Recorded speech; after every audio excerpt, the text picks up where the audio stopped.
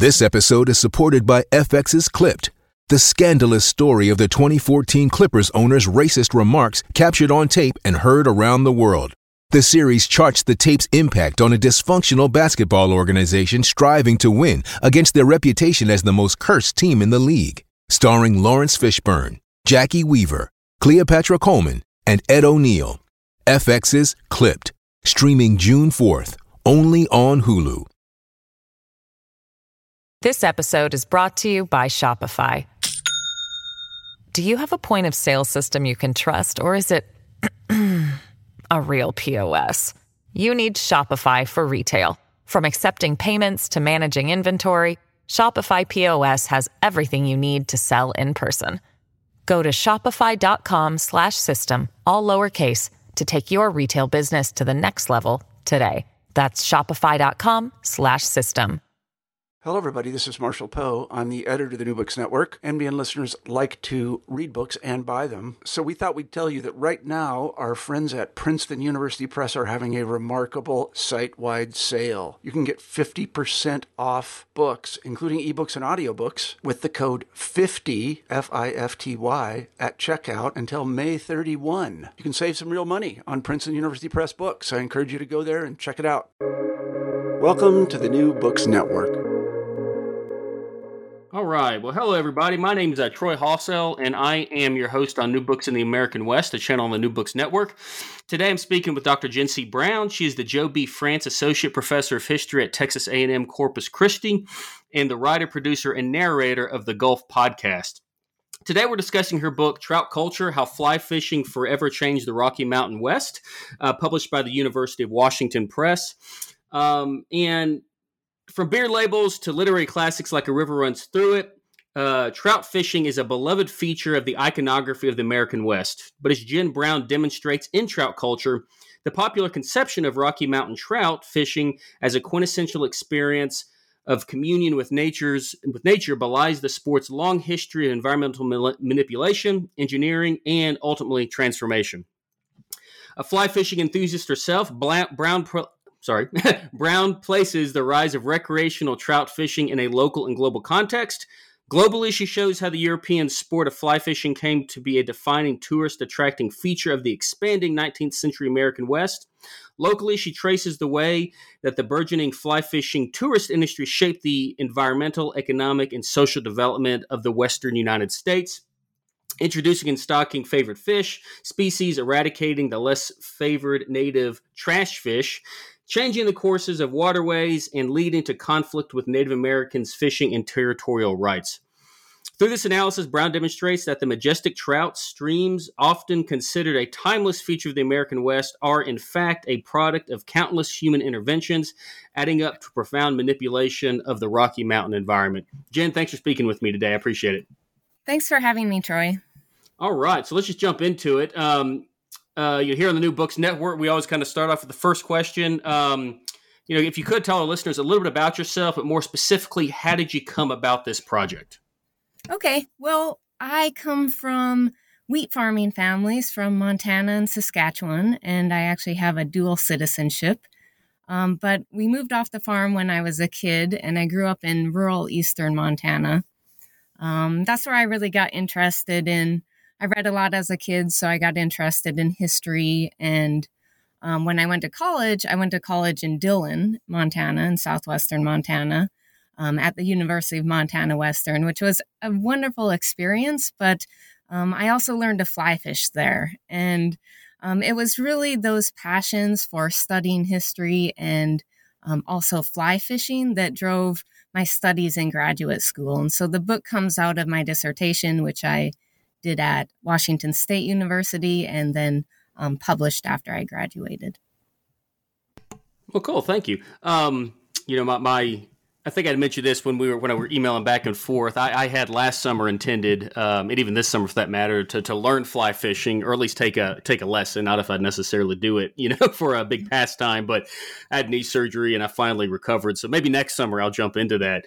But what to that point is, for me, coming from Memphis, Tennessee down south, there was fishing, but there wasn't fly fishing where I was from. We just stood on a riverbank and stuff like that. But But like you'll demonstrate in the book is even before I came to Montana, even before I even thought about moving up here, I associated fly fishing with Montana. Right. And so, throughout our conversation, I'm confident we'll talk about how I, at least, came to associate those two things. And as an aside, I like Dillon a lot. It's a nice little town. I've only been there once, but. But before we jump into the meat and bones of the book, I was like asking this one to researchers is like, what did this research process look like?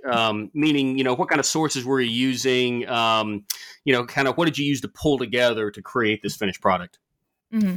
Well, the wonderful thing about researching this book is Washington State University's Special Collections had this really great collection of angling books. And then while I was there, they got a massive donation of more angling books to the tune of something like $2 million donation of books. So that was I spent a lot of afternoons down in Special Collections, and I earned a nickname by the archivist there, which was always a great, a great way to tell you kind of have an in with the archivist. But they called me the fishing lady because I just go down there.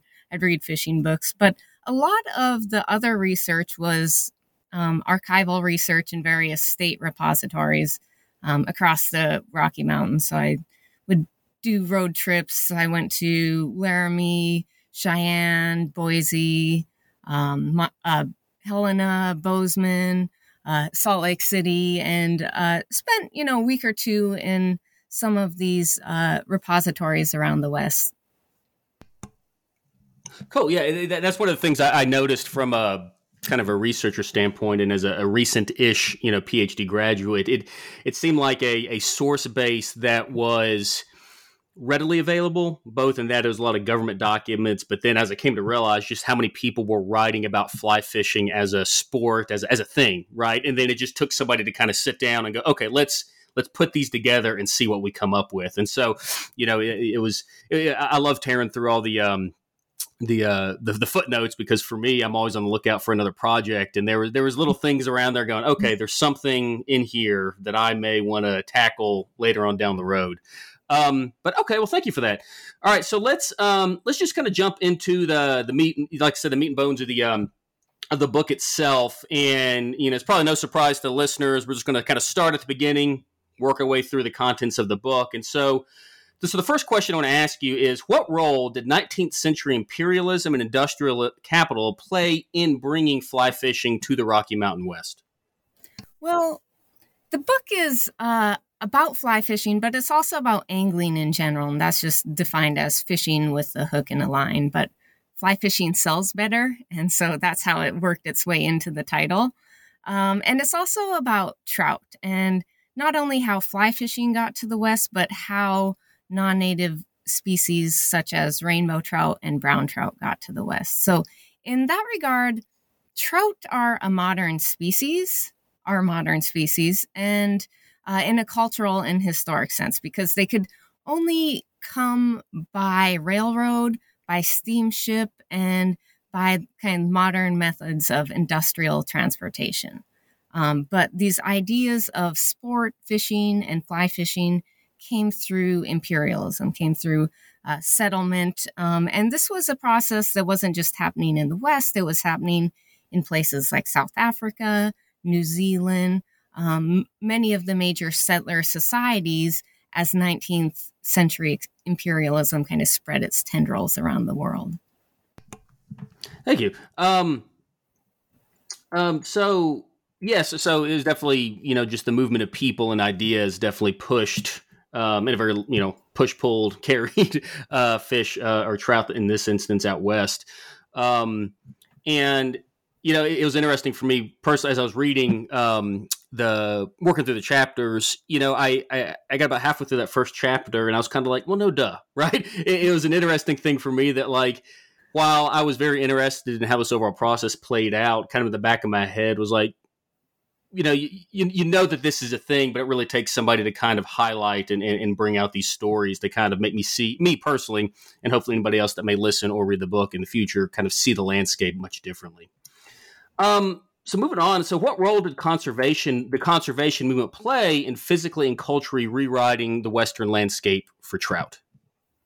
Well, many of these sporting anglers and just Western settlers, they were involved in conversations about conservation. And this is kind of this larger conversation about how people interact with the natural world in the late 19th and 20th centuries. And part of those conversations were about not only conserving the environment and conserving water, but also about improving it. And in this case, through fish culture and the artificial propagation of fish. So trout culture is really a book about how trout got to the West and then how the West becomes known for this place for fly fishing and trout. And so it's like this larger process and evolution. And if we go back to the conservation movement, what happens is that a lot of these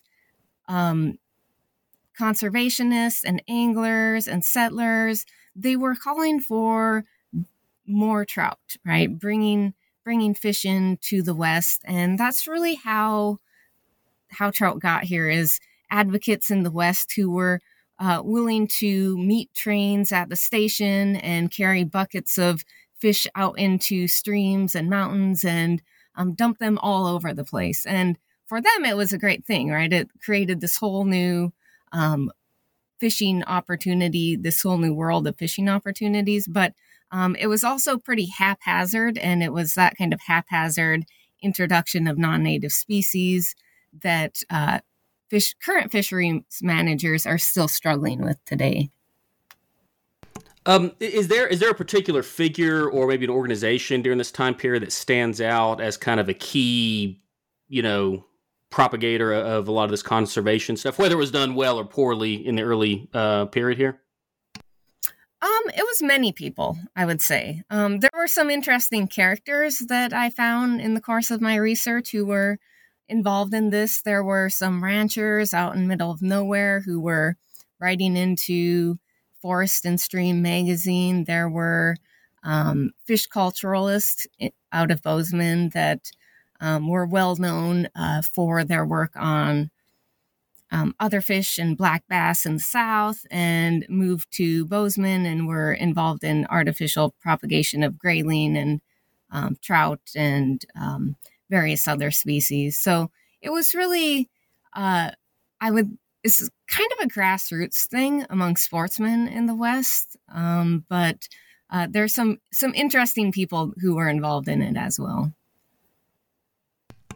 And during this kind of early period, I just can't remember off the top of my head what you'd said in the book, but is this also kind of when, your state, whether they're well-funded and well-manned hatcheries, is this when this kind of the larger kind of hatchery system develops throughout a lot of state governments and stuff during this time period?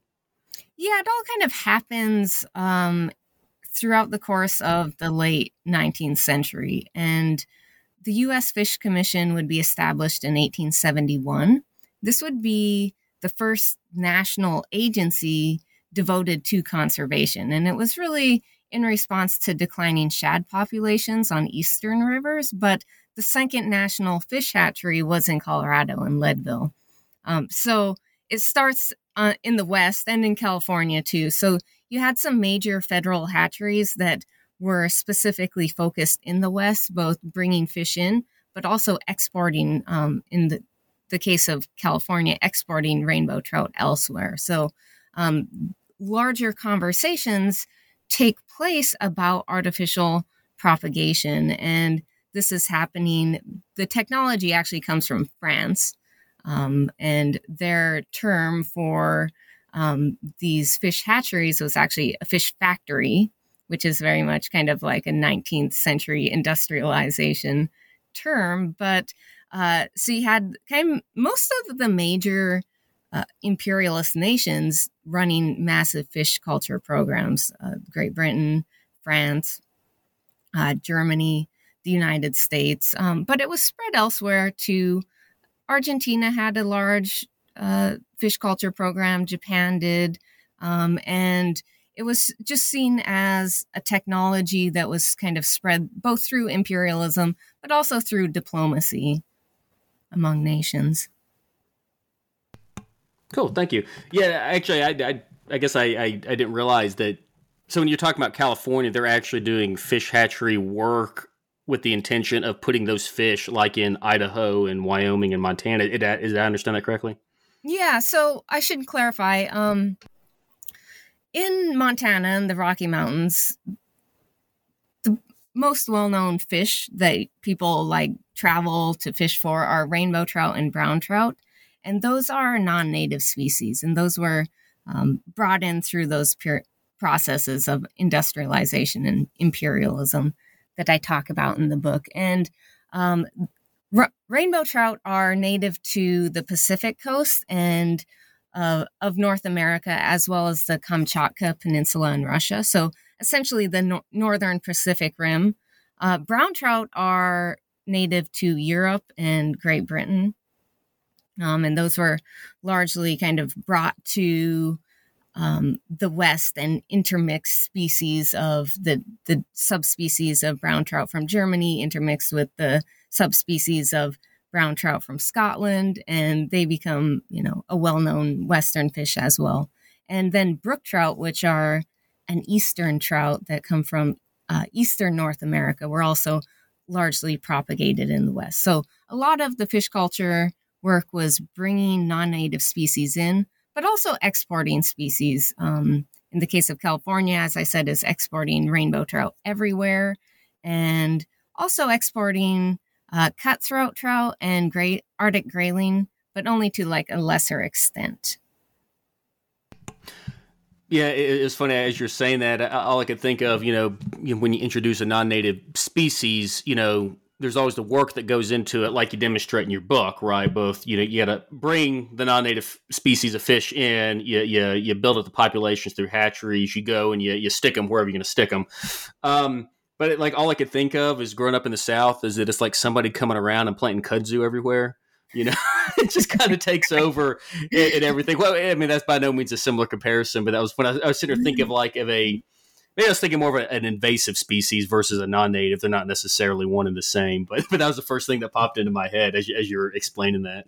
Yeah, I mean, they grow like weeds. Mm-hmm. Right? Rainbow trout and brown trout easily and readily became naturalized in Western rivers.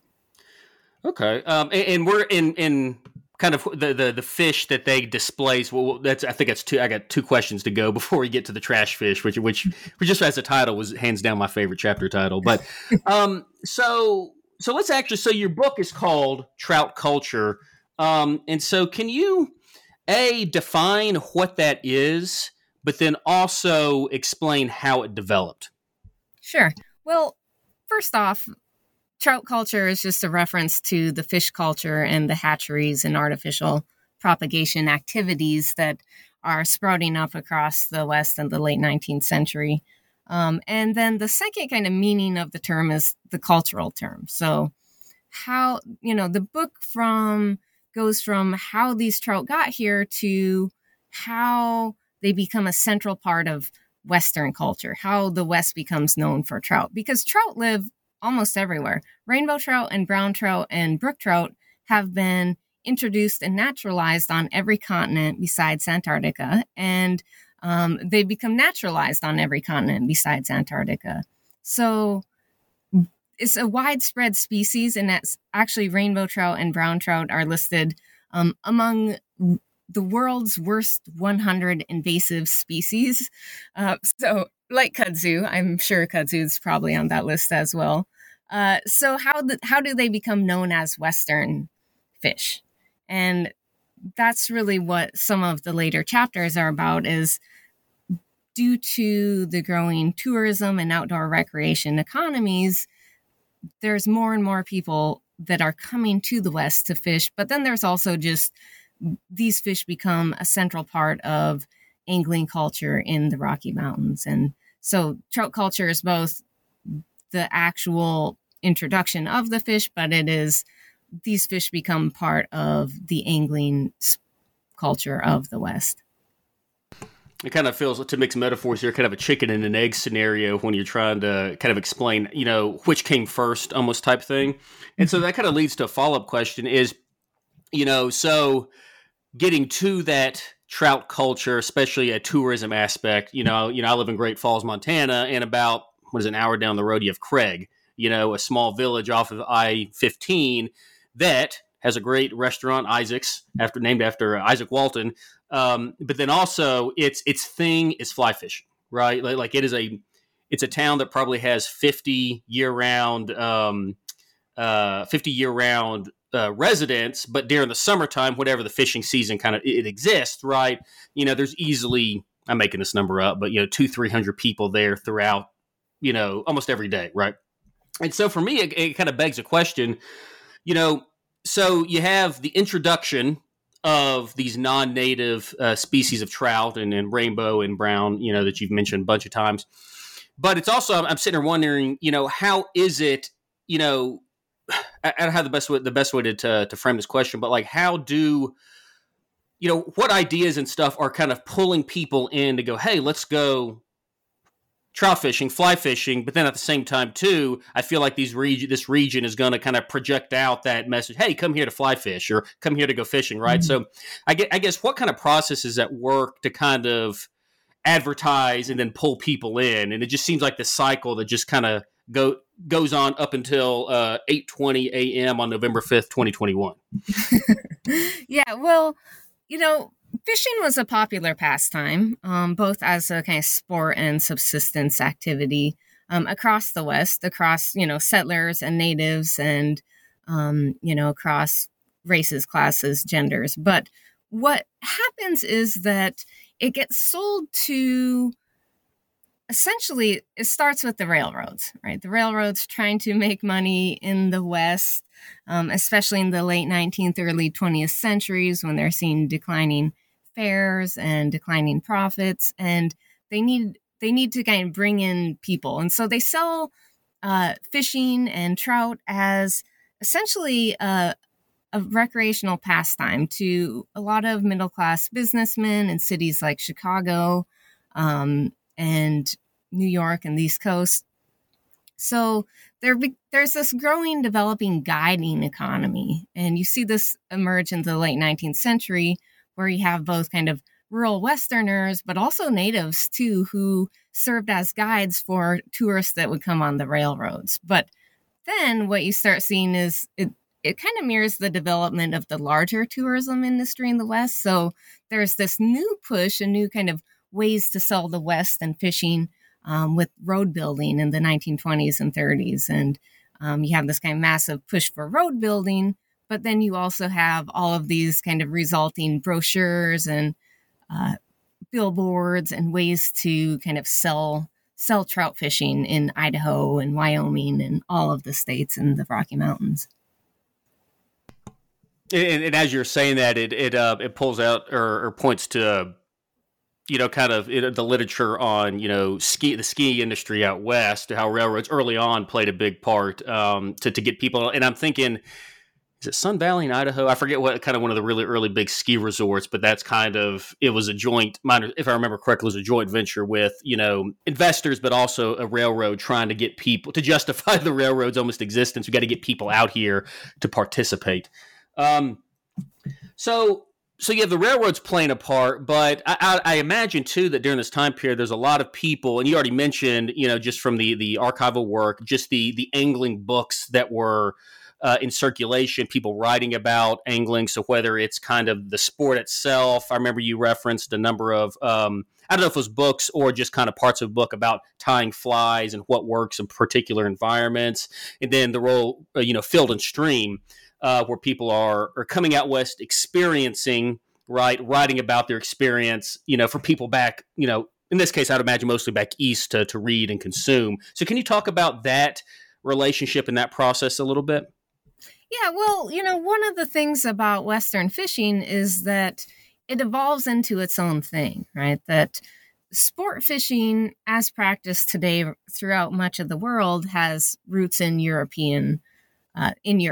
and is spread elsewhere through empires. But as as sports brought to places like the West, you have this kind of mix of local and then global processes that make it its own. And a lot of fly fishing and a lot of kind of Western patterns are, interestingly enough, using elk hair and deer hair. And that was actually a Native American kind of fishing lure tradition that came from places in the East that's kind of brought to the West.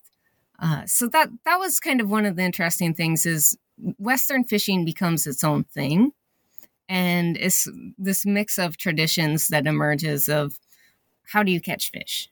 Well, one of the ways is you need heavily kind of buoyant flies to float on the top of kind of some of these major rivers that are kind of riffles and runs and that sort of thing. And also the flies are meant to mimic natural insects. And so you kind of need big bushy flies to mimic, say, things like salmon flies and stone flies and some of the major kind of, free stone insects on Western rivers. And so that kind of emerges as the West is its own thing. You have fly shops being built. You have Western fly tires. You have Western writers, and they're all kind of developing and transforming what becomes this Western trout culture.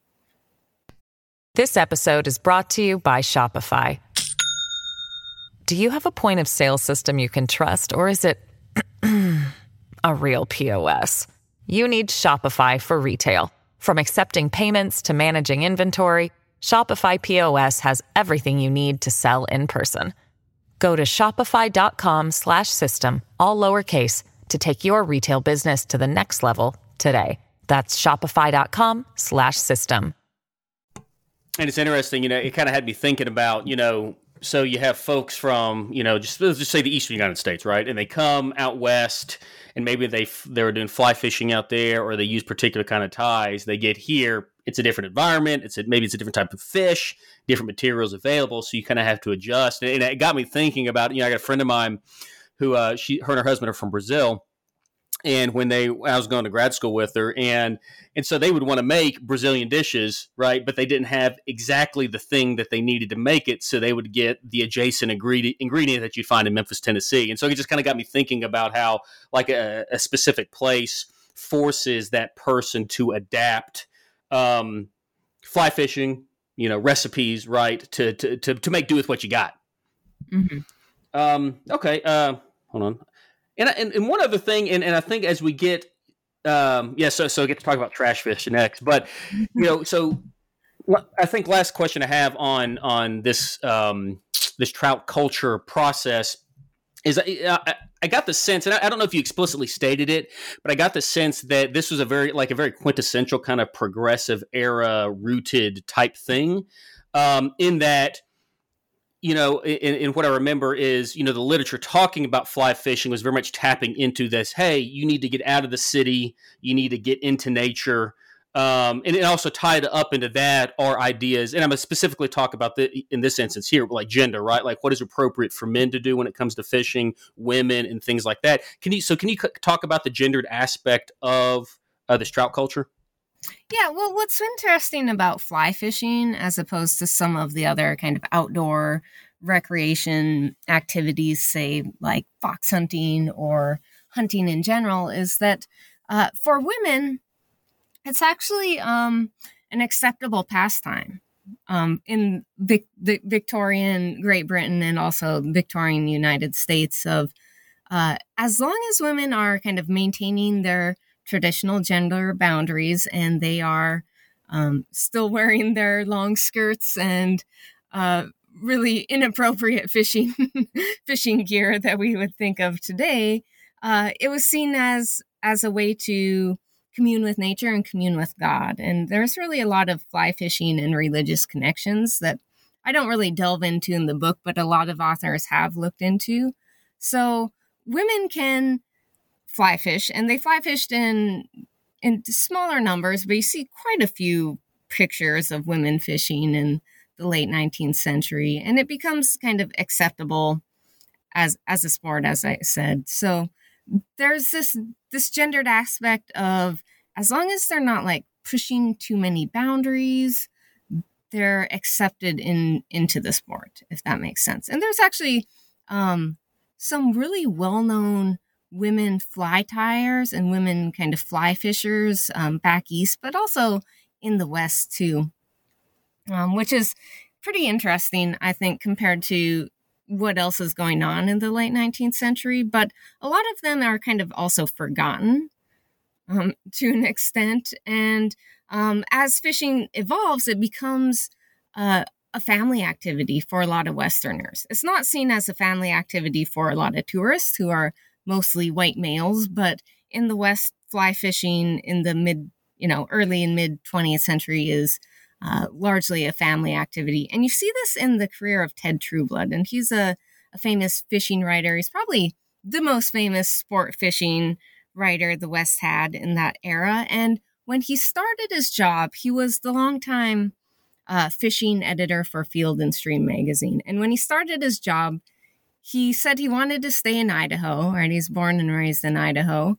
And he kind of talked the larger editor into, he could stay in Idaho and write and spend all of his time hunting and fishing and birding and doing all the kind of Western outdoor activities. But when asked, he said he wanted to write about fishing and outdoor recreation as kind of a family thing. And the editor told him that the readers of the magazine, and this is 38 or so when he kind of first starts out at Field and Stream, the readers of the magazine were largely male, and he should actually write his articles that were specifically focused for that demographic.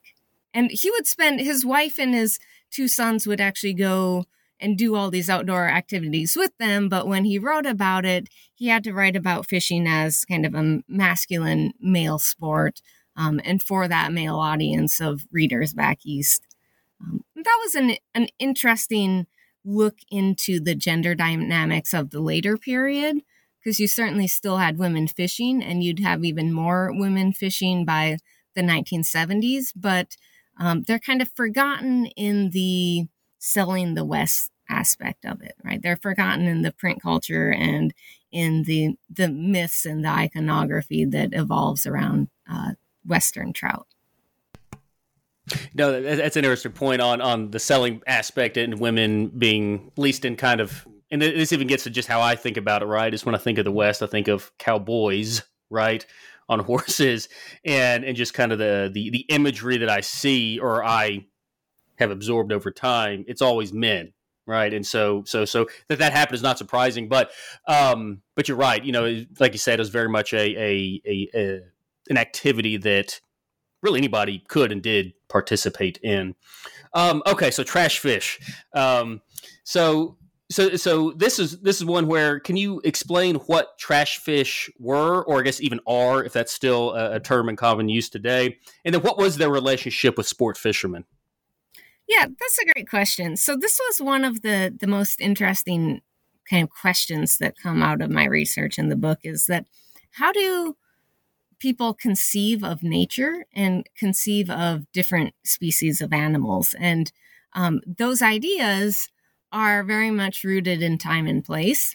And you see this with how certain species of fish are treated. And some native species of fish are considered, or were considered, and some still are to this day considered trash fish, and seen as undesirable species to fish for, both in terms of sport and in terms of food. And one of the most widespread species in the West is mountain whitefish, who kind of fall under this category. But there are also a lot of native suckers in the various river basins that also are considered less desirable than trout and the well-known kind of pretty sport fish. And so what happens is that you see with the introduction of new species, trout become the favored sport and food fish of the West. And with these changes that we've been talking about, a lot of the other fish species are seen as undesirable. They're sometimes thrown away on banks and wasted and not eaten anymore, even though they were eaten by kind of early settlers and natives alike. And you see this kind of change over time in both how people conceive of these native species like mountain whitefish, but then also how they treat the species. And this is kind of an interesting kind of shift over the course of the 20th century. Yeah, and there was, like you said, where some anglers would catch them and just chunk them on the riverbank or whatever bank they're standing on, and like even me now, I'm sitting there going, I'm like, who the heck is going to sit there and waste food? You know what I mean? It just seemed like the best example of. I mean, you want to talk about an example that hammers home the idea of trash, right? Is that you catch this thing? It's like catching a boot in the lake and you toss it on the bank, right? I'm not going to eat that. Who the heck wants that? I mean, that was one of the things that absolutely blew my mind. And to that part, right, where there's this understanding of the ideal fish, your rainbow and your brown trout especially, and then trash fish, whitefish. I think that was the one I remember you saying the most. Are there class? Is also like a concurrent like class relationship to that as well? Like who's calling what trash fish? And I think you already kind of hinted at it, but I was wondering if you might be able to elaborate on that a little bit more. Yeah, it's kind of middle class white male. Well. And some female conceptions of what proper sport fish are. And so the idea that, and it's also a lot of these conceptions evolve kind of post World War II as people are fishing more for sport and recreation rather than just simply food. I mean, the two are really intermixed of when you go fishing and that sort of thing. You're not just fishing for sport. Most people in the early kind of eras would keep at least some fish, even though they would practice catch and release. So the idea of, just throwing them away is something that really is new as standards of living rise in the rural West. And what's interesting about it is that a lot of the kind of fish that would be considered trash fish would be considered anywhere else just like edible random food fish. If like Westerners go elsewhere and pretty much anything would be considered that. The objection was saying that some of these fish were too bony to eat, but a lot of people smoke mountain whitefish and will eat suckers of various species. So it was more of a kind of perception that comes out of that class-based ideal. Yeah, and those class ideas, feel like they're kind of very much, built into the idea of sport versus subsistence fishing, right? Because if you have enough money to purely fish for sport, you're probably again going to be in a better economic standing than someone who does need to go out to fish to either as their sole mean of bringing in food or to supplement, whatever you might have. Well, that changes over time, though. I mean, just to kind of expand on that point a little bit, because what happens is by the 50s, 60s, there's a considerable guiding economy that evolves in Montana and Wyoming and that sort of thing. And these guides, they, today they have a good summer and they call themselves thousandaires, because they make, dozens of 20,000 in a summer or whatever. It's not very much, but if you're living in rural places like Dillon or Ennis and you have a good summer, they can make upwards of 50,000 a summer if you're a good guide. It's still guiding's still kind of a working class thing, I would assume, at least for Westerners. There's a lot of kind of guides today that will come in from other states and they're coming from better socioeconomic backgrounds. But so that idea of like guides, the guides are the ones in the 50s and 60s who are pushing for catch and release. They're the ones that are really pushing for the conservation and driving the conservation. And really, if you grow up in Montana, you don't eat a lot of fish, even if you fish a lot, because a lot of people catch or practice catch and release, but Also, it's just really not a common thing. Most people will eat like deer and elk if you're eating wild game and that sort of thing. It's just, you wouldn't ever catch enough fish. There's just not enough fish to, have a subsistence living, say, unless you were on a salmon run or that sort of thing. So there are those aspects of it catch and release and kind of fishing for sport.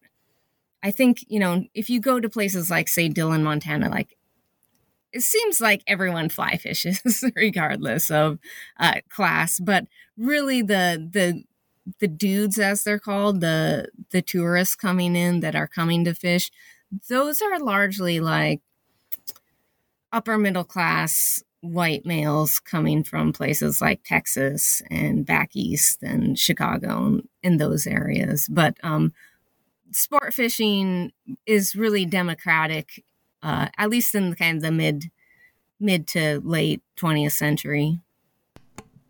Yeah, and I think I was definitely conflating kind of maybe earlier on versus now, but I mean, to that idea of folks flying in to go fly fishing, right? Is it for me, if I'm driving to and from Helena, pretty much I'm willing to bet that most people I see on the Missouri that snakes along are probably folks from the region. But I still remember talking to one of there's two shops in Craig, and I forget which one I was in, but the guy there was telling me, he's like, yeah, we get folks coming in with no gear, and they'll spend $5,000-$6,000 to outfit themselves for the weekend, and then they may or may not take it with them. And so it's kind of, that blew my mind, sitting there going, not so much that they spent the money, but I'm like, who's just going to leave all that? Well, someone who can afford it, obviously, but that's tangential to the purpose of your book here. But all right, so getting towards the end here. So, what role did Western water management play in the evolution of trout culture? And specifically here, the part that I was most interested in is the concept of the tailwaters and how that affected trout populations. Mm-hmm. Yeah, well, that was one of the most interesting and ironic kind of environmental aspects of Western water. Is there's large scale dam building, as we know, in the West going on, but some of these dams are actually not ruining the fishing, but creating better trout fishing. And specifically bottom release dams, what they do is they limit the extremes of both river flow and water temperature. And because of that, the insect population can really bloom and take off, and that therefore feeds a lot of trout. And within a mile or 2 miles of some of these major bottom release dams, you have these huge, massive trout fisheries where just fish are stacked in there. They're big, they're massive trout that are created just because of the dams themselves. And that you see this on the Bighorn River, the Beaverhead River, the Platte River in Colorado, various places in Wyoming, as well as you have really this perfect environment to grow trout, and ironically is caused by the dam. And that's actually, if you talked about you're from the South, there's some really great actually trout fisheries in places in the South and Arkansas and elsewhere that have enough cold water coming out of the dams where they can actually have trout in places where it's too warm to have trout. Yeah, actually, now that you said about like in Arkansas, I remember because my family's from Arkansas, and so I think it was over in Greers Ferry Lake. So that was a massive dam project. But down there on the other side of the dam, I remember my dad taking me to a fishery. I can't remember what kind of fish it was, but again, an aside. But so with the creation of dams, can you actually? This is a bit of a clarification, both for myself, but then also anyone who's listening, is that tailwaters that you talk about, that is that space, so you'd have a dam, and then that'd be that stretch of river that flows for, like you said, maybe a couple miles from where that dam exists. Am I understanding that correctly? Yeah. That would be the definition of the tailwater fisheries. And once the river kind of gets further away from the dam, then the environment becomes a little more natural, a little more normal, if you will, of different insects, and the fish aren't quite as big, but they're really kind of stacked in in that tailwater area below dams. So they'll definitely just kind of hang out there just because the eating's good. Then I'm guessing if it gets too much, then just the sheer population numbers will probably push whoever isn't able to stay around, push them further on down the river. Mm-hmm. Okay. Well, cool. All right. So last question here, and we'll start to wrap this thing up. So kind of last big question on the content here is, how did environmental ideas of the 60s and 70s influence sport fishermen going forward? Well, one of the big kind of pushes here in the 60s and 70s was the concept of wild trout. And this was really kind of a larger connections to the wilderness movement of the 50s and 60s, and larger concerns over the environment and just in general in that era of ecology. And what happens is that these kind of naturalized fish that have kind of made their way into Western rivers, they get redefined as wild, right? They're non-native, but they're considered wild. And you have this concern over what are the impacts of hatcheries. And hatcheries actually create worse conditions for trout. Hatcheries are a very expensive way to ruin the fishing in rivers. To kind of boil it down to the environmental consequences of hatcheries. And so you have states like Montana who are doing all of these studies. What happens when we start dumping fish into rivers, and what happens to the fish already there, the naturalized non-native ones. And it turns out that they did these kind of massive studies on the Madison River and found out that if they stopped their hatchery activities and stopped stocking fish into rivers, the fishing got a lot better. And because of that, Montana would switch to what was called wild trout management in the 70s. And some of the other Western states, they wouldn't do it statewide, but they would do it on certain rivers, and they scaled back some of their hatchery activities. And this really created some of the best fishing. It was a way to make the fish bigger and make more fish by not dumping a bunch of fish on top of them who competed for space and food and were aggressive towards the wild fish. But it was a way that's how Montana got known for its wild fishing, right? Wild trout fishing. Because the fishing got a lot better in the wake of them stopping hatchery activities. And a lot of other states kind of followed suit after that. And you had this whole push for wild trout management. There's symposiums and there's conferences about it. And there's a lot of studies about the impacts of hatchery fish coming after the 70s and these pioneering studies on the Madison. On top of, introducing hatchery fish and of course they're competing with the fish that are already there. If I remember correctly, didn't I read that like also hatchery fish, like in some instances, like the folks managing them had to teach them how to eat insects and things like that? That like they would develop a way of living that is specific to hatchery where they're managed by people versus, out in the river. And I don't know. Could you talk about that just a little bit? I was just very curious about. I just found that very interesting. This idea that, like, well, if they're raised in a tank, expect them to act that way when they're introduced. Yeah, they act tame and domesticated, and they are tame and domesticated. And so Idaho will have to, when they continue to do this to this day in certain places, they have to start feeding the fish worms, because they're so used to eating pellets when they get to rivers.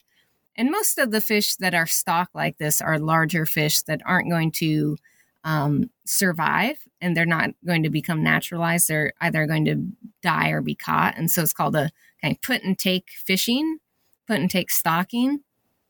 So they'll teach them how to eat worms.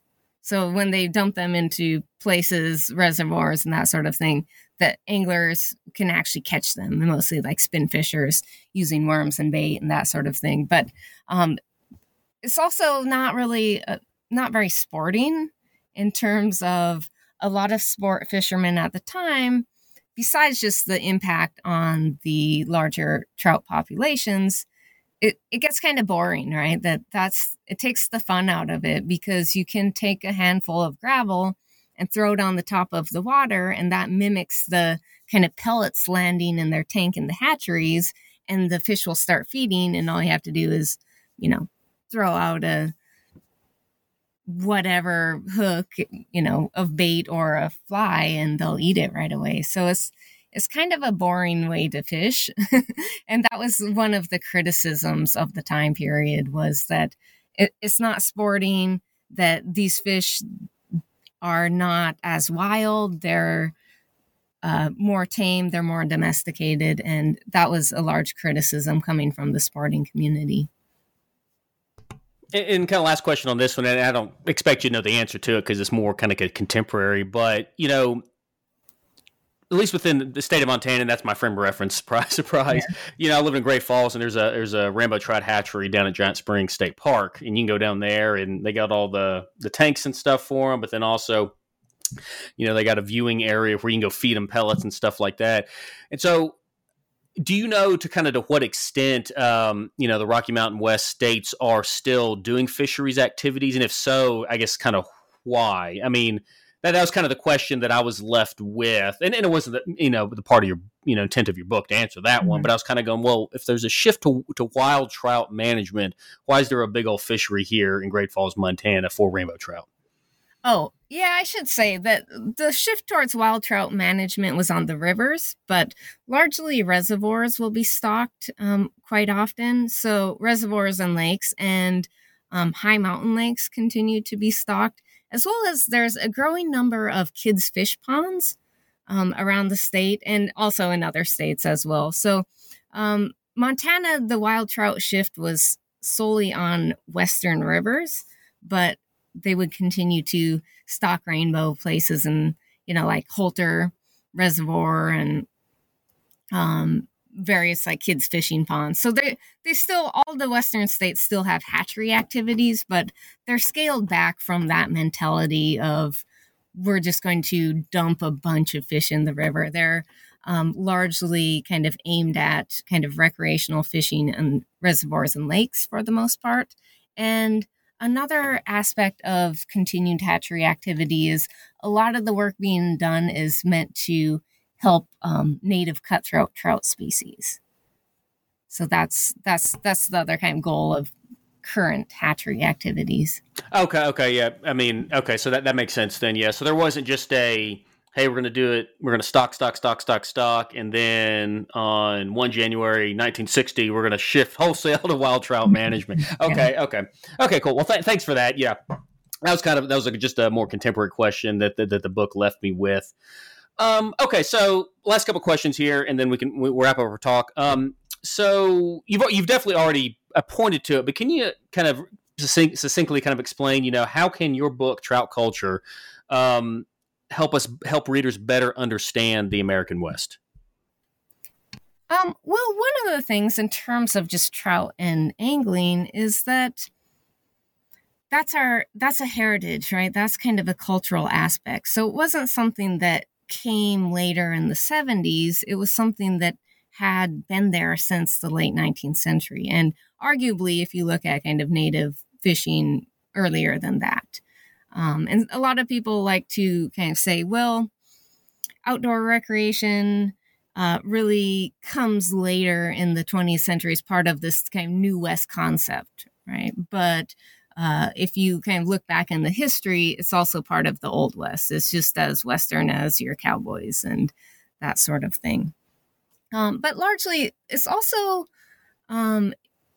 the book's importance, I would say, is thinking about questions of place and belonging and how people create places. And that kind of points to, why do we have so many beer labels with trout on them? And why is fly fishing being sold in the West? And what are the consequences of that? But it's also, that goes beyond the West to some of these other settler societies of, South Africa and New Zealand are also struggling with the same issues because there are still all of these non-native invasive trout species. And in places like the West, you have the many native species of cutthroat trout who some are extinct, some are endangered, some are threatened, but few of them are doing really well.